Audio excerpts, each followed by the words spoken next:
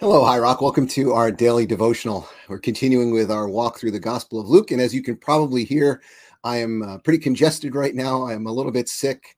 I'm highly medicated, so I hope I don't come off too loopy. I seem fine to myself, but hopefully you'll let me know, Dave, if I go off the rails here. We're in Luke chapter 10, verses 1 through 16, where we've been seeing a lot of scenes like this so far, where Jesus is beginning to hand more and more of his ministry over to his disciples, giving them kind of trial runs. He's already sent out the 12. Now he's going to send out some more people as well. So we're in Luke chapter 10, verses 1 through 16, where we read this. The Lord now chose 72 other disciples and sent them ahead in pairs to all the towns and places he planned to visit.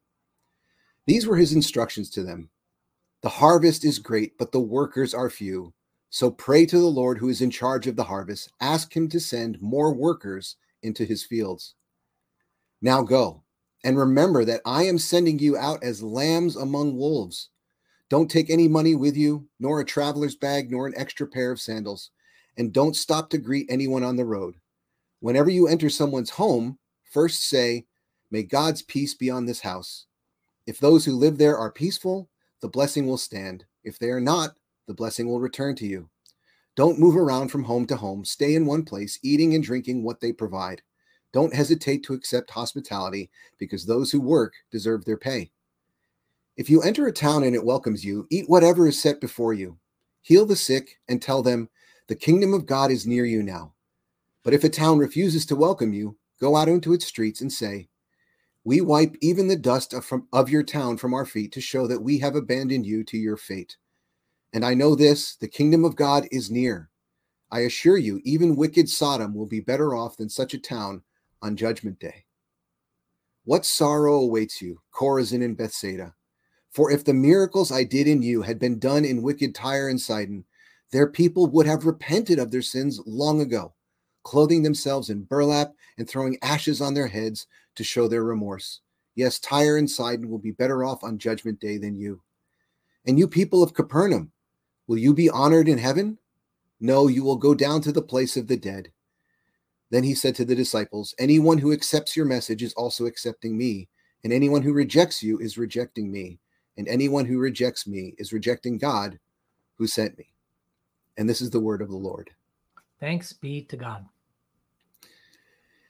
Well, there's a number of things I noticed in this passage that I think are really interesting, and we could spend a lot of time on. One, I think it's interesting that he sends them out in pairs. They're not alone. I think that's a really good word right there for American Christians. We tend to have this kind of Lone Ranger, desperado, on my own kind of mentality with so much of life. And here, Jesus highlights the importance of having each other's backs, of being together. Another thing that's going on is the importance of hospitality. This is one of the verses that I know is it gives a lot of consternation to missionaries, but it says, as you enter a town and it welcomes you, eat whatever is set before you. I have friends who have had to eat bugs because of that verse.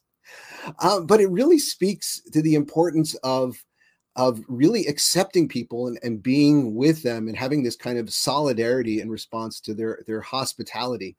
I remember this isn't going to surprise you, I mention this broadcast all the time, but I was listening to Hidden Brain with Shankar Vedantam. I love that show. And they were talking about how eating food together brings people closer together. This is something that we all know. The surprising thing, though, is that this isn't always the case. In fact, if we eat different foods from other people, and especially if we reject the food that other people are having, it actually creates a much greater distance between people. So it'd be better not to eat at all. One study that they did was where they gave people who were going to have to enter a negotiation with each other, and they were going to be, that was the task they were given. At the same time, they were given snacks to eat. And some people would be given sweet snacks. Some people would be given salty snacks. And what they found is that the people with sweet snacks and the people who were both salty snacks, they both were able to solve the problem in around 3 rounds of negotiation. But the people who were eating different snacks, if one person was eating sweet and the other salty, on average, it took them 7 rounds of negotiation in order to come to a resolution. Same task. And you wonder, what's the meaning of this? Well, their conclusion was that when people are eating similar foods, it does create this feeling of solidarity. But when you're eating something different, it acts as a barrier to that kind of solidarity. And so there really is a practical import. Jesus didn't have sociology and brain science, but he obviously knew something here about how we're wired. And he says, eat whatever is set before you. This is really important. And this is something that I've really taken to heart as well. I think, if I'm on a diet, if I'm doing like keto or something like that, and someone invites me to their home or invites me to eat out, I'm off the diet, whatever it is. It doesn't matter. Community takes precedence, takes priority over whatever my preferences might be. And I see this as one of the barriers that, churches or any communities have to get past. One way to show hospitality is to make sure that you're not offering something that someone can't eat. That's one thing. But also, as an individual coming into those situations, the value of really honoring what other people like as a way of showing that they matter to you. There was another interview I was listening to, is the author of the book Disgust. And what she was saying is that every culture has some food that outsiders regard as disgusting, but it becomes kind of like a delicacy or like a real core to the culture. You can think of, like with Koreans, kimchi, burying this cabbage under the ground until it rots. Like Japanese eat raw fish. And the interviewer said, well, oh gosh. Yeah. Or stinky tofu or whatever it is. That's right. And the interviewer was saying, well, what do Americans or Europeans eat? He couldn't think. He says, we eat bland food, like nothing that's disgusting. He says, how about cheese? And, you think about that, like taking milk and allowing it to ferment and, in essence, rot is kind of disgusting if you're not used to it. And as a point of fact, she said that the Japanese word for cheese is literally, in their language, is literally rotting cow's milk. So it gives you an idea that the same way that you might regard someone else's food is the same way that they might regard yours. And actually, that very thing, which outsiders regard as disgusting, unconsciously, the insiders use it as a test to see if the other person, the outsider, is serious about relationship. Because if they're going to reject this disgusting aspect of your culture or what they see as disgusting, then chances are they're going to reject you in some other way. And so we exclude or keep distance from people who don't accept the things that we find valuable, especially that outsiders don't. So all of this to say, I think there's a real value to hospitality and solidarity, even in something as simple as food. And I know that as modern Americans, with the luxury of choosing what we eat, we can be really picky about our foods. And I think there's a danger in that, especially because you can create such barriers with other people. Instead, make that personal sacrifice for the sake of God's kingdom, for the sake of relationships, for the sake of other people, to really enjoy the things that they enjoy when you're together. Anyway, Dave, I'm wondering what you see in today's passage. I know that was a little bit out in left field for a passage about the 72 and evangelism, but I'm wondering what you see. I think you did pretty well given all the drugs you're on right now. So I see a few things in this passage I think are interesting. The first one is just looking at as you already pointed out, he sent them ahead in pairs, right? 2 by 2. I think this is really important. So many of us think that the message, the words that we say, the doctrines that we teach, the truths that we proclaim about Jesus, that's the message. But in fact, the message is incarnate in our love for each other, right? That's actually where the message is. And so kind of what I say is by itself can be very interesting as, propositions about truth. But it's actually the way that we interact, the way that, as I go out with somebody else, and how do we resolve conflict? How do we negotiate hurt feelings? How do we deal with rifts in our ruptures in our relationship? All of those things are the places where actually we see the difference that the gospel makes. Everybody likes their friends. Everybody gets along with people when everybody's getting along. But it's when people have struggles, when there's personality differences, when there's conflicts and tensions, that's the opportunity to see who Jesus is. And I actually think it's for a good reason, Jesus sends that out in pairs, because the way we do community is our testimony. And this is one of these big things we've made a kind of a central thing at High Rock, that we really believe that it's not simply the sermon, right? The truths that we teach. That's not fundamentally what we think is going to win people. We think the sermon can explain what people are experiencing. But what they're going to experience is the Holy Spirit at work through a community of people, of sinners who hurt each other, and yet somehow forgive, extend mercy, extend grace, welcome people who are different and difficult to be with. It's all of that work, right? Where we see really what discipleship is all about. Right? The real test of how holy we are, a lot of people think, oh, somebody, how much theology I know, or how much Bible I know, or how little I sin, how little I swear, or whatever, all these kinds of things. We have all these very individualistic ways. But really the most important way to measure our growth in Christ is by our love.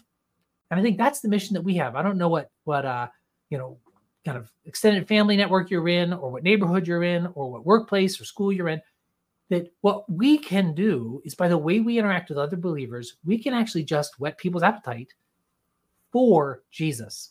But ultimately, Jesus is the one who's going to convert people. Jesus is the one who's going to win people. That doesn't have to be us. And then the final thing I'd say is in this verse 16, the last verse we looked at today. And I think that there's a way that this verse can be so helpful to us, and a way that this verse has been misused that ends up being really hurtful. The way that what it says is, anyone who accepts your message is also accepting me. Anyone who rejects you is rejecting me. And I think the unhealthy way I've seen this verse kind of manipulated is the people that start to feel a religious righteousness about their hurt feelings. Well, I was rejected, and you are just rejecting me. You're rejecting Jesus. Therefore, you deserve, I can act out in my pain of rejection, because you didn't just reject me, you reject Jesus. I'm not really just acting out on behalf of my hurt, but I'm doing it for Jesus, right? I'm defending his honor. When in fact, really, our feelings were hurt. We felt rejected. And I think that's the way that this kind of verse can be weaponized. I think the way that it can actually be really helpful is for us to just be less self-conscious and say, hey, it's not really about me. And so, okay, hey, some people are going to, see that hopefully I'm a little bit like Jesus in some ways, I hope. And some people are going to see that and it's going to make them very uncomfortable. Hey, that they're not rejecting you, they're rejecting Jesus. That's okay. It's okay. Let it be. And other people are going to be really excited about you. But you know what they're really excited about? They're excited about the way they see the Holy Spirit through you. Don't over personalize it. And I think that can allow us to actually have a lot more grace and mercy for other people, but even for ourselves, right? Not get so bent out of shape when people reject us, realizing, hey, we're part of this much bigger thing, right? They're negotiating a relationship with their creator.